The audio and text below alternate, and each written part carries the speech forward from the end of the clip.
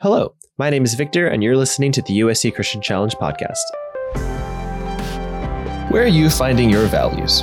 What about your security, your purpose, your joy? Well, all of it comes down to identity, and that's a very highly debated subject in many areas today, and for good reason. Because where we place our identity ultimately motivates us and informs all of our decisions. Today, Ian concludes our Worldview series by explaining that Jesus changes everything about who we are. Hello, everyone. I am so happy that you guys chose to get some feedback.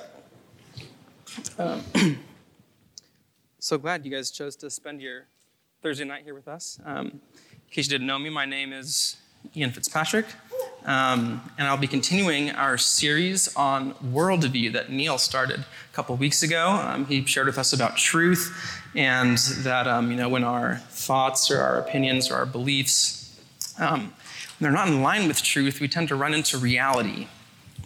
And that's not fun. And that was a good message from him. And then last week, Eric shared with us about a worldview and looking at who's on the throne of your life. And that although we may think we know ourselves the best, in reality, God made us, and he knows us the best. And so he's the one that we should listen to for decisions. And tonight I will continue by speaking about identity and how a proper view of identity will really have a positive impact on just your feelings, your attitudes, your actions, your decisions, and it will really lead to the life that you were designed and made to have. So with that, if any of you don't know me, I'm looking out, I know most of you, but there's a couple people I haven't met. A little bit of background about myself. I'm from Sacramento, California. Yeah, let's go, Devin. Sacramento and Chris. I studied architecture at USC, and I graduated about 4 years ago. Let's go, a couple architects in the rooms. I'm surprised you have the energy to even yell. You're not, fighting to stay awake right now.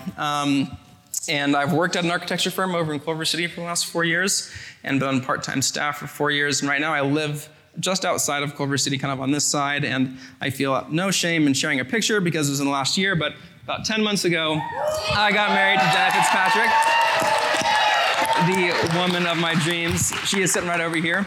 Ladies, I would recommend getting some time with Jenna. She's got a lot of good things to share. Guys, sometime in a group setting, not too much, or you're gonna hear from me. But with that, I wanted to start by sharing a story from high school. And it is about a girl. It's about a different girl, though. And if I'm honest, when I was in high school, I feel like one of two things tended to monopolize my mind. It was either girls or girls. And, high school was a little different than middle school. Middle school, I feel like, me and my friends, we'd talk about girls, but no one really did anything about it. But in high school, all of a sudden, it was like, whoa, my friend, he has a girlfriend. I was like, dang. I was like, how can I get in on that? That looks sweet. Of course, there was a girl that I had a crush on, and it was the fall semester of my freshman year, and there's a dance coming up, and I was like, sweet, perfect opportunity. I'll just ask her to dance, and I'll go on from there. It'll be good. And that was really important to me. And I felt like if I had a girlfriend, gosh, I'd be valuable. I'd be worthwhile. However, just through my really strategic actions and words, I landed myself directly into the friend zone. I'm not sure if you guys are familiar with that in high school. Is a bad place to be if you're trying to date somebody. But not only so, but she started dating somebody else not too long before the dance. And it was a senior. And I was a freshman, she was a freshman. And I was like, okay, how can I even compete with that? That's he's older than me, he's taller than me, more mature. Gosh, how can I, I'm incapable. I am not, I'm not enough in comparison to him. And so my very intelligent, mature mind said, you know what? I think I can feel good about myself if I just go out and ask the most beautiful girl I know to dance. Then maybe I'll feel adequate. And that's what I did. I went out and I asked her to dance. She said yes. And there was a little bit of time where kind of put some swagger in my step, just a little bit. And my friends would be like, who are you taking to the dance? And I'd be like, oh, so-and-so. And they'd be like, you're taking who to the dance? And I'd be like, I know. But, she wasn't who I wanted to date, and that excitement, that energy really didn't last all that long. To make matters worse, this is a wild story. The girl I actually wanted to go with, she ended up breaking up with her boyfriend a couple weeks before the dance. It was kind of a chill, thing. They were like, everyone else already has dates, we'll just go with each other, just as friends, What I started to notice is after that happened, that same senior guy, he started to spend a lot of time with the girl I was taking to the dance. And I was like, dude, we're going to the dance together. And they kept hanging out. And there was a time, it was probably a week before the dance, he came up to me and he was like, hey, Ian, what if we switch dates? You're we've been hanging out and we kind of like each other. And I'm just like, dude, are you serious? And I was just feeling man, you've already defeated me. How could you do any more? I was my thought of myself just became so low. And you may think, well, it's a good opportunity. Then you can switch and go through what you actually want to. But I was no. I was I'm going to make your night as miserable as possible. I was you know what? You can dance with her once. I put my foot down and let me tell you, the dance rolled around and it wasn't fun. I did not have a good time. I was worried about making his night as uncomfortable and not fun as possible, and it was just a mess. And I look back on that ridiculous story and I think, well, thank goodness I'm not in high school anymore. But what happened? Did I get to go to the dance that I wanted to go with? No. Did I have a good time? No. Did I feel bad about myself and inadequate pretty much the whole time? Yeah, I did. Was I manipulative? Definitely. Did I view and use women as an object for my own gain? I did. Yeah, that's pretty terrible. Did I love my enemy well? No. I did not love that senior guy very well at all. In the moment, did all of my decisions make sense to me? They did. How could that be so? How could that happen? At the time, it was, it sounds kind of silly saying it out loud, but at the time, what girls thought about me, or really kind of what this one in particular girl thought about me, that was the most important thing to me. If I could get this girl to go on a date with me, then I would feel secure about myself, about who I was. If I could get that really beautiful girl to go to the dance with me to make up for it, then maybe I'd feel valuable.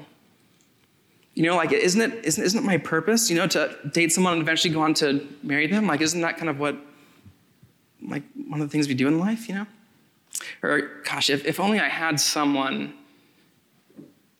who would say in a romantic way, I love you. Maybe then I would find joy. To sum it up, I placed my identity in what girls thought about me. Identity, what does that mean? It's a word that we kind of, I think, toss around a lot, sort of a hot topic. As I began to think about it and pray about it and ponder it, I came to the conclusion that identity is who you are at the core of your being. Identity is who you are at the core of your being. And if you think, okay, that seems pretty vague, I'm I agree. I think that's kind of vague. So one thing that's helped me to think about that is to ask a couple questions. Where do you get your value from? Where do you get your security from? Where do you get your purpose? And where do you get your joy? Value, security, purpose, and joy. Who you see yourself to be, or your identity, who you see yourself to be has a direct impact on where you get your value, security, purpose, and joy. Now up here, I just made a quick list of things that you could put your identity in. These are things that I'm tempted to put my identity in. I'm going to kind of call these inferior identities. Your grades, your job, your success, your righteousness, your childhood, your income, your car, your home, where you live, your relationship status, how good of a parent or how good of a child you are, what your parents or what your children think about you, what your friends or your peers think about you, and what your boss or an authority figure may think about you. In general, I say it's kind of easy to put these into a couple different categories, one being the things that you do, one being the things that you possess, things you own, and the last being what other people think about you. I think there's some problems with some of these identities, really them all as a whole, and that's that there tends to be two general conclusions that we can get from these. And the first is that we can look at one of those things, like you could look at your job, you could look at your grades, and you could think, hey, I'm pretty good in this area. Like, yeah, I think I'm good here. Or you could look at one that you're putting in your identity and you go, oh, wow, I fall really short in this area. There are so many others that are better than me. I could do so much better. And both of these conclusions, whether or not you're doing good or whether or not you don't think you're doing good, I think they both lead to some problems. If you look at one of them and say, or think, yeah, I'm doing good, I think that can lead to pride and arrogance. If your identity is in your achievements, you'll always be tempted to think that you're better than everyone else. I feel like we all know that guy or have had that conversation with that person who just gives this vibe that like they've never been wrong about anything. Let's say that you're placing your identity in one of those inferior identities, one of your achievements. And when you get that achievement, like when I asked that girl to the dance, she said yes. There's like an excitement. There's like a little bit of a high that comes from that.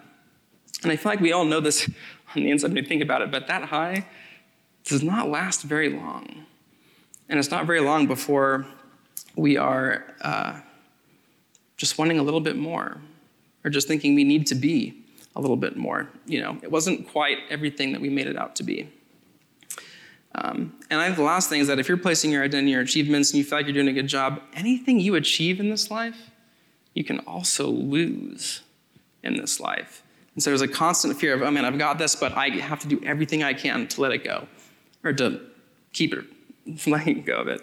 And then on the flip side, let's say you're placing yourself in your identity and you feel like you're falling short. A test didn't go the way you wanted, or that internship, they didn't even email you back. Sometimes I feel like the problem with falling short is that, at least for me, I can do 9 things out of 10 really, really well.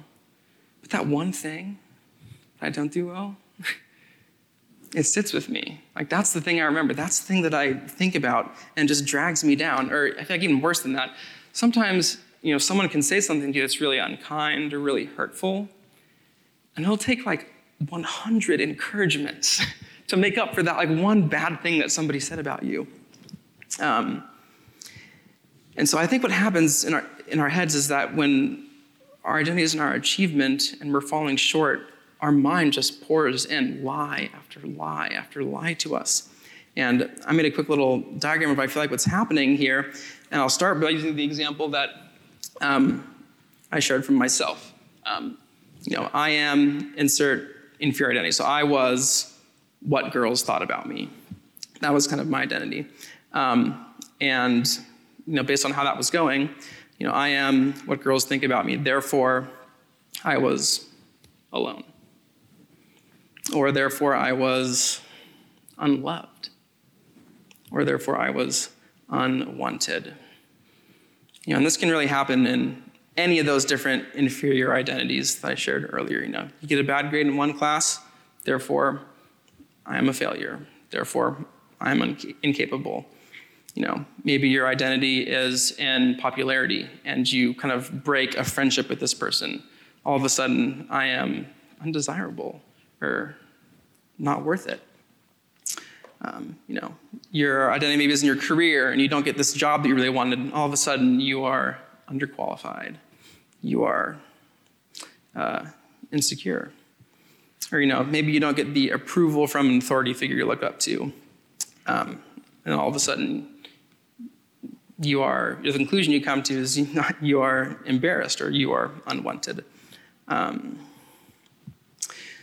I think these lies, there's tons of different things we can come up here into the kind of false conclusion category, but I think they can really be summed up, and these lies are trying to get you to believe that you are not enough.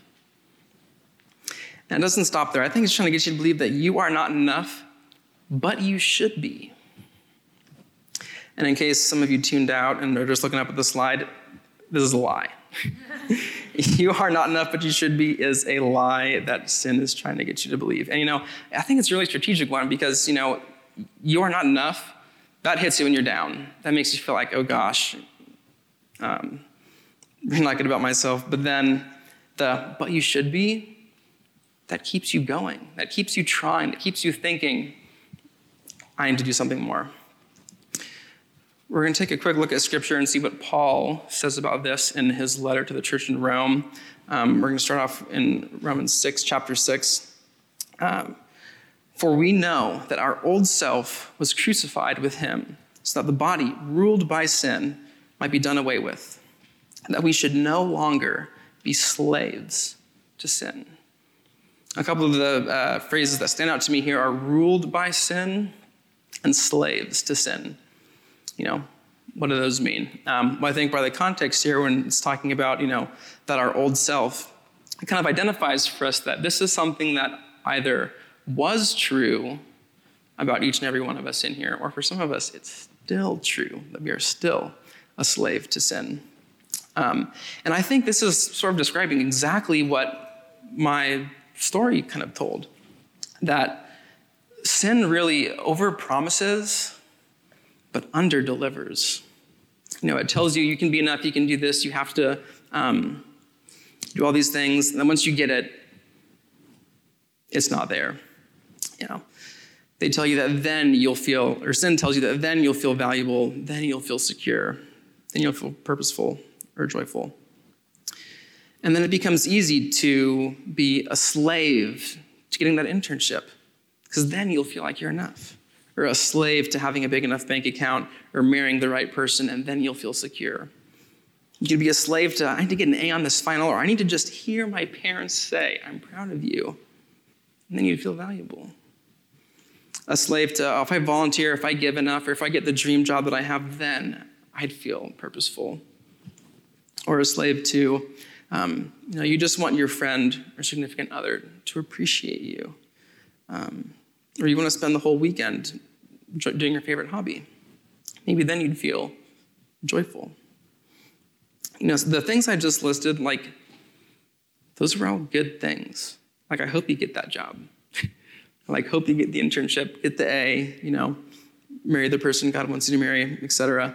And, sometimes, kind of like we saw a little bit in my story, that, sin can, and this lie that you're not enough, but you should be, can really lead you to do harmful, inherently bad things, like how manipulative I was and how I was viewing the girls that I was pursuing. But honestly, a lot of the time, this lie and sin can quietly, slowly make you a slave doing ordinary good things. And you can become a slave, and you may not even know it.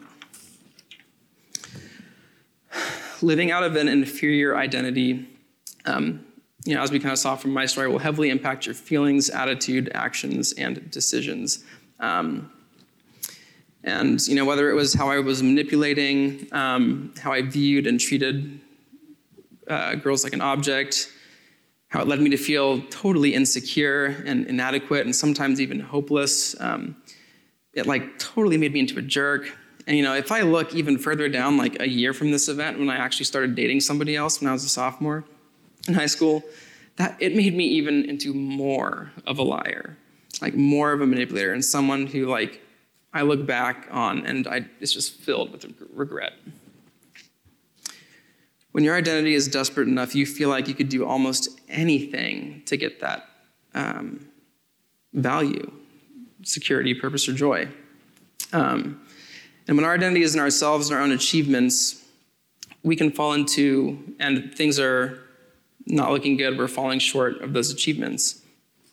We get filled with a desire to prove. It's I have to prove myself. I have to do this. If I don't do this, who am I?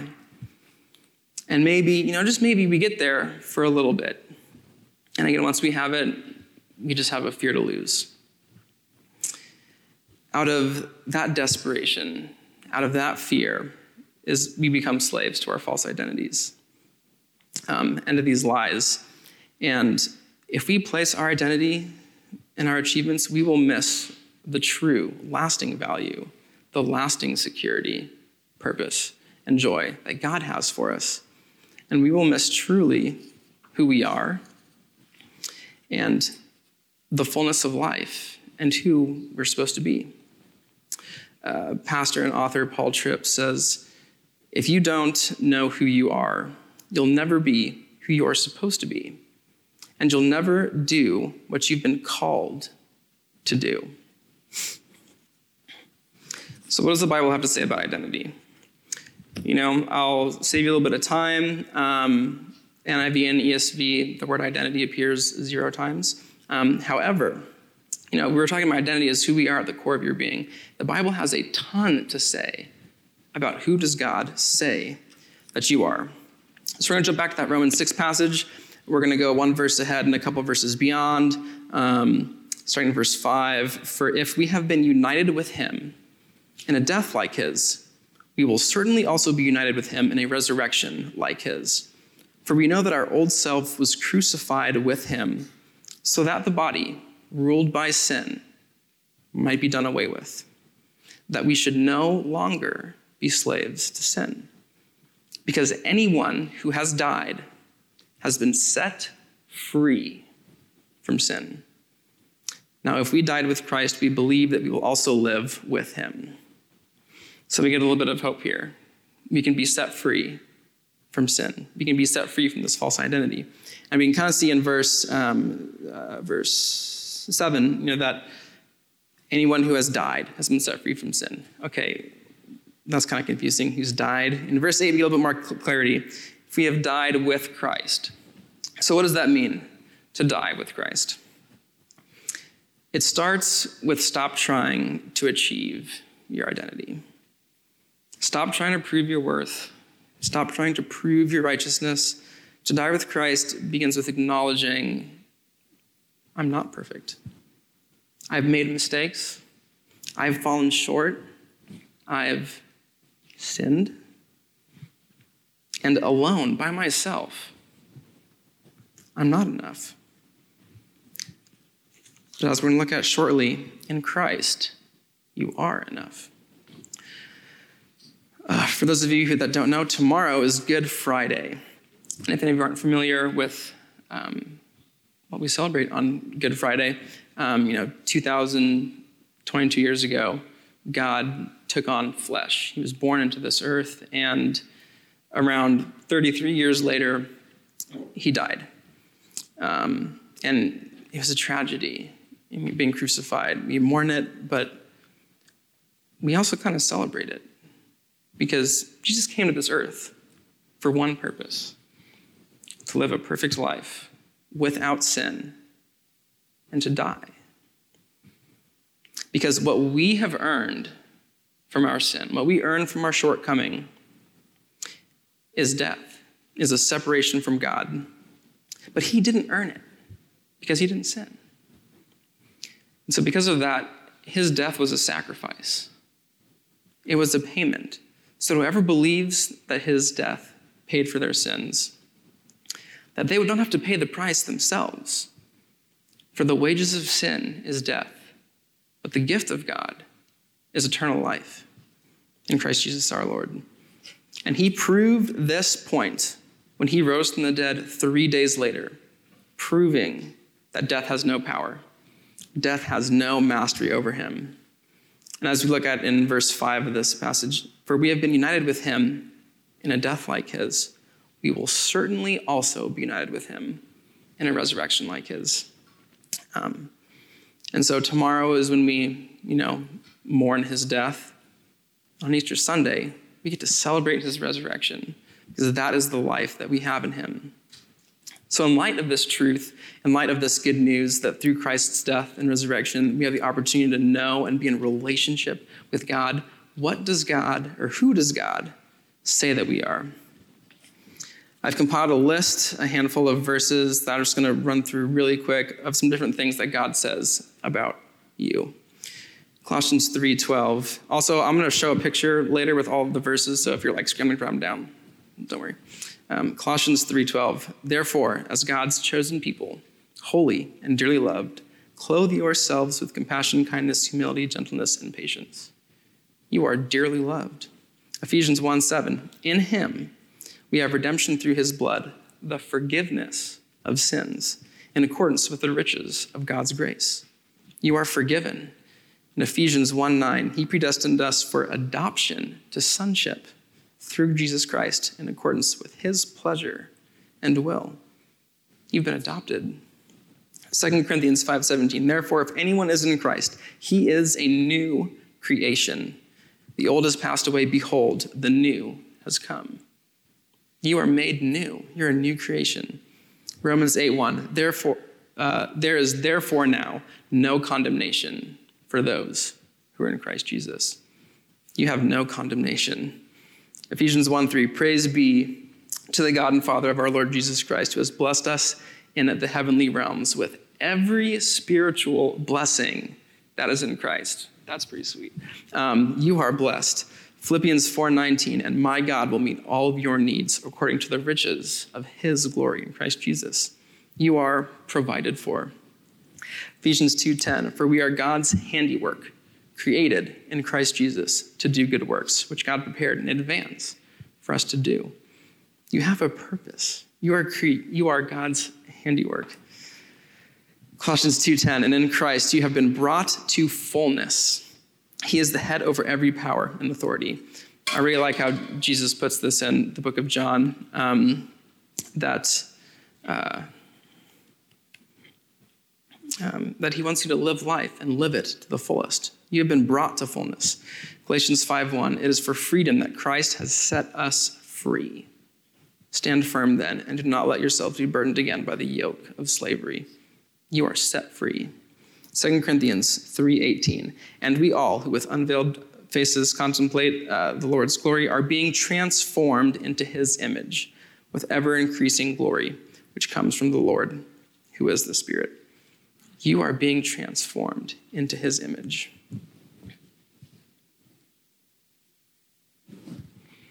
That's a sweet list.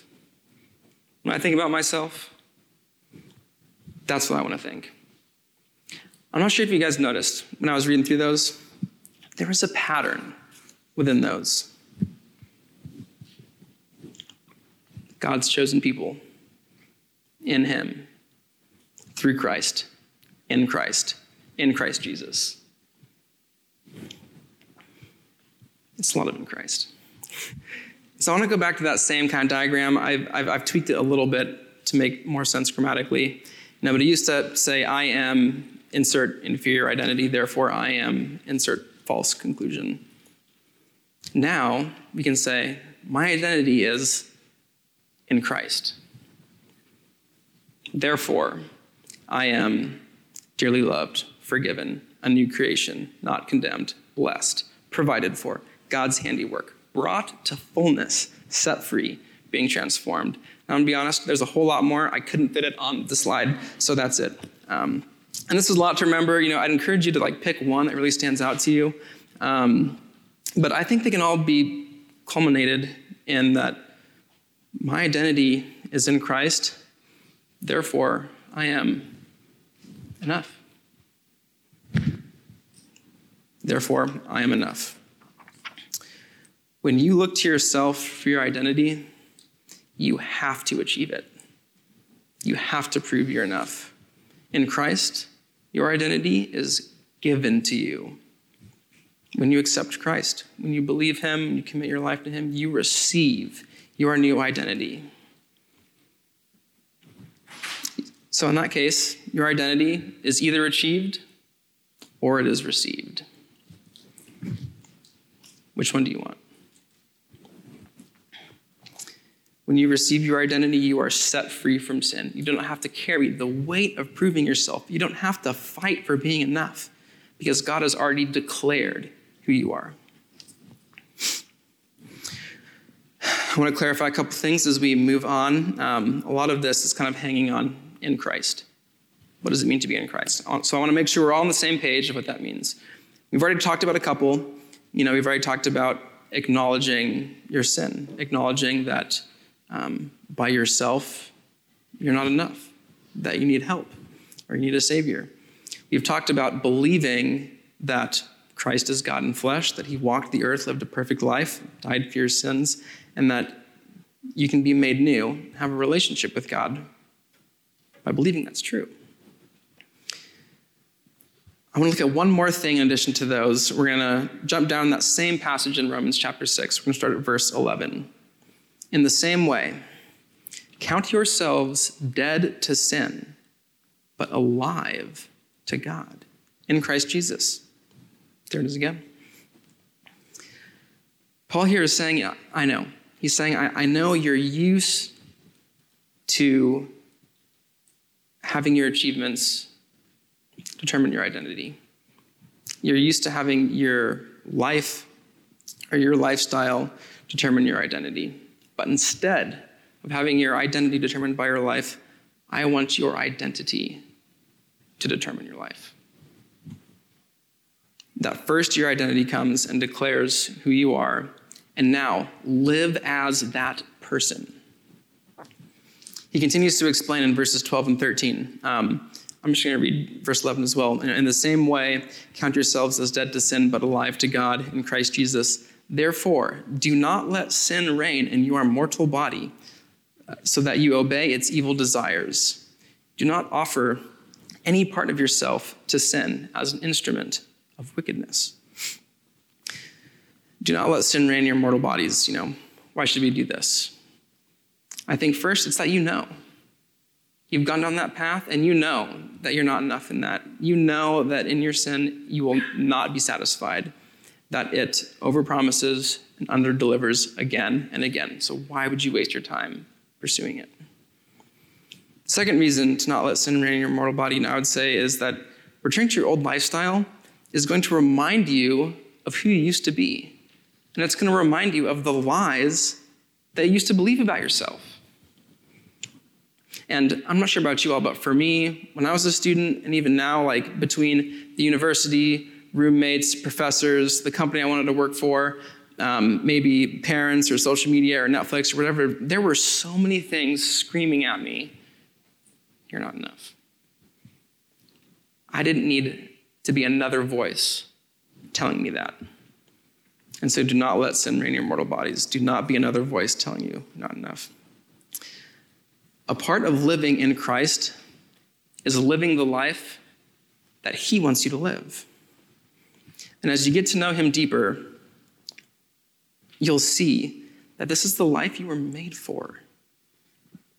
That the life he wants for you is the fullness of life. And it can be easy to kind of read these three verses in particular, the Romans 6, 11 through 13, and think, okay, it seems like Paul wants me to live perfectly as a response. Paul continues to explain in verses, the second half of verse 13 and verse 14. I'm going to read the whole thing through again. In the same way, count yourselves dead to sin, but alive to God in Christ Jesus. Therefore, do not let sin reign in your mortal body, so that you obey its evil desires. Do not offer any part of yourself to sin as an instrument of wickedness, but rather offer yourselves to God as those who have been brought from death to life. Here's the new part. And offer every part of yourself to him as an instrument of righteousness. For sin shall no longer be your master, because you are not under the law, but under grace. I love that phrase, an instrument of righteousness. We got the musicians hanging out in the front row. Tell me, how beautiful does your instrument sound without you? By itself. Drums sound good, Isaiah? You need a pretty strong wind to make them do something, but they don't sound like anything, that what God desires for us isn't for us to say, I have this new identity and therefore, oh God, see how righteous I am, come look at me. God wants us to present our life to him with open hands. He wants us to be his instrument that is used to display his glory. Our response should be, God, here I am. Here I am in my faults. Here I am in my gifts. Here I am. God, transform me. God, grow me. God, show me the life that I ought to live. In Christ, our response is to give our life to God, to be used by him. And in the process of that, as we saw in that list of verses on our identity, in that process, he will transform us. He has promised that he will transform us into the image of his Son. So this is, in my opinion, really exciting. And when I think about, okay, how do I move on knowing this? I honestly think the toughest part for me in keeping my identity solid in Christ is that when life gets tough, when I fail, when I'm exhausted, when I'm tempted or beaten down, sometimes it's hard to remember that my identity is in Christ. All those lies, all those temptations come back. And so I want to encourage you guys with this. In Colossians 3, 1 through 2, it says, since then, you have been raised with Christ.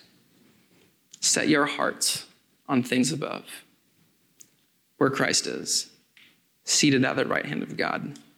Set your minds on things above, not on earthly things. I'm going to include verse 3. For your life is now hidden with Christ in God. Our challenge is going to be remembering our identity all the time. So a couple of steps I think that will help to do this. The first is know your identity. I think maybe a sub-step of that can be identify some lies that you tell yourself.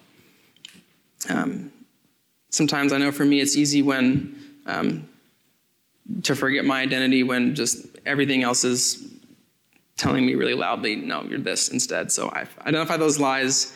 It can help you to avoid them. The second thing is memorize a verse that tells you what your identity truly is. Now, if you're thinking we had a bunch of verses back there that I went through, we can switch to here. You guys can take a picture of this. These are all the verses that I shared earlier, plus a couple more. I can give you guys a few seconds, but pick one of these that stands out to you that's really helpful that you connect with, and memorize it. When we memorize Scripture, God's word is always in our mind, and it is ready to go when we need it the most. Looking like all the phones are going down. Sweet. Second thing, after knowing your identity, second thing, rehearse the truth. And you can do this by spending daily time with God. I'm not sure how many of you that is a habit, but I know for me, if I don't spend a little bit of time in the morning opening up the Bible and hearing from him, it is so easy for me to forget who I am in him. I'm going to say it again. Memorize a verse that tells you what your identity is. And the third thing I'm going to suggest is associate something in your day with a reminder. This could be something as simple as a sticky note on your laptop. So every time you open it, you can see, oh, my identity is in Christ. Or maybe it's putting a lock screen on your phone. Or maybe, when you pray before every meal, actually think about, God, who am I in you? And this doesn't have to be some long thing. It doesn't even have to be a whole verse. It can honestly be what Bob said at spring break, for those of you who were there, that I am a beloved child of God.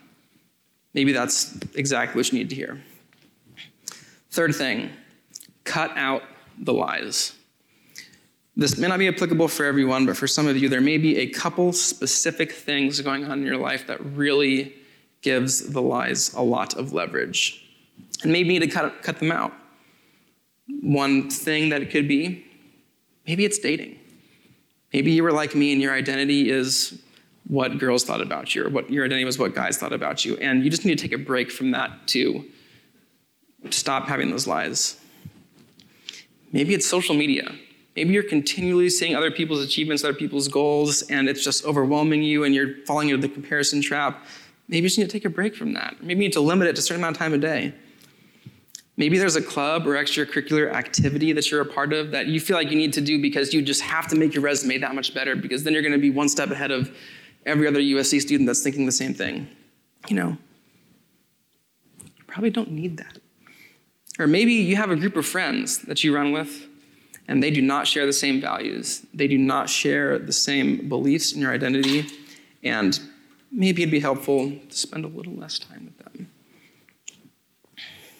The fourth thing is going to be surround yourself with people who will tell you the truth, or in this case, who will tell you who you really are. I think being involved in Challenge during the school year is an incredible opportunity to do this. But in a couple of weeks, we're going to be in summertime. And some of us may be going home to a place where we don't have a really good community. And so I encourage you guys to think about, what is it going to take for me to be involved in community? Do I have to reach out and call a couple churches in the area, or Google search a couple churches to figure out where some places that have a young adult or a college ministry I could be a part of? Is it setting up a weekly call with your life group leader so that you have somebody who's encouraging you, somebody who's keeping you accountable? If you're going to be in the LA area, did you think about signing up for Product Impact? I know the deadline was last week, but I hear Neil takes bribes. And you can beg him, just kidding, to sign up for Product Impact. Ask him, is it okay? I missed the deadline, I'm sorry. Sin really wants us to feel like we're not enough, but we should be. But that is not the only choice we have, because our identity is either achieved or received. And in Christ, our identity was the identity we were created to have, to experience the value, security, purpose, and joy from it. With that, I'm going to pray, and I'm going to welcome up the worship team back up. Heavenly Father, God, thank you so much for the fact that we can know you, that through Christ we have the forgiveness of sins and the opportunity to be in a relationship with you, and God, that you know us and you ultimately satisfy us and give us our true identity. Lord, help us to see it and believe it and to remember it throughout the day. God, we thank you and praise things in Jesus' name. Amen. Thanks for listening to the USC Christian Challenge podcast. You can find us on your favorite podcast platforms such as Spotify and Apple Music, even Amazon Music if you're so inclined that way. And you can also leave us a review so we can help get these resources into the hands of other people. We recorded this episode on a Thursday night gathering at the University of Southern California, and we'd love for you to join us if you're around the area. So get involved and find out more at USC Challenge on Instagram and on our website, uscchristianchallenge.com.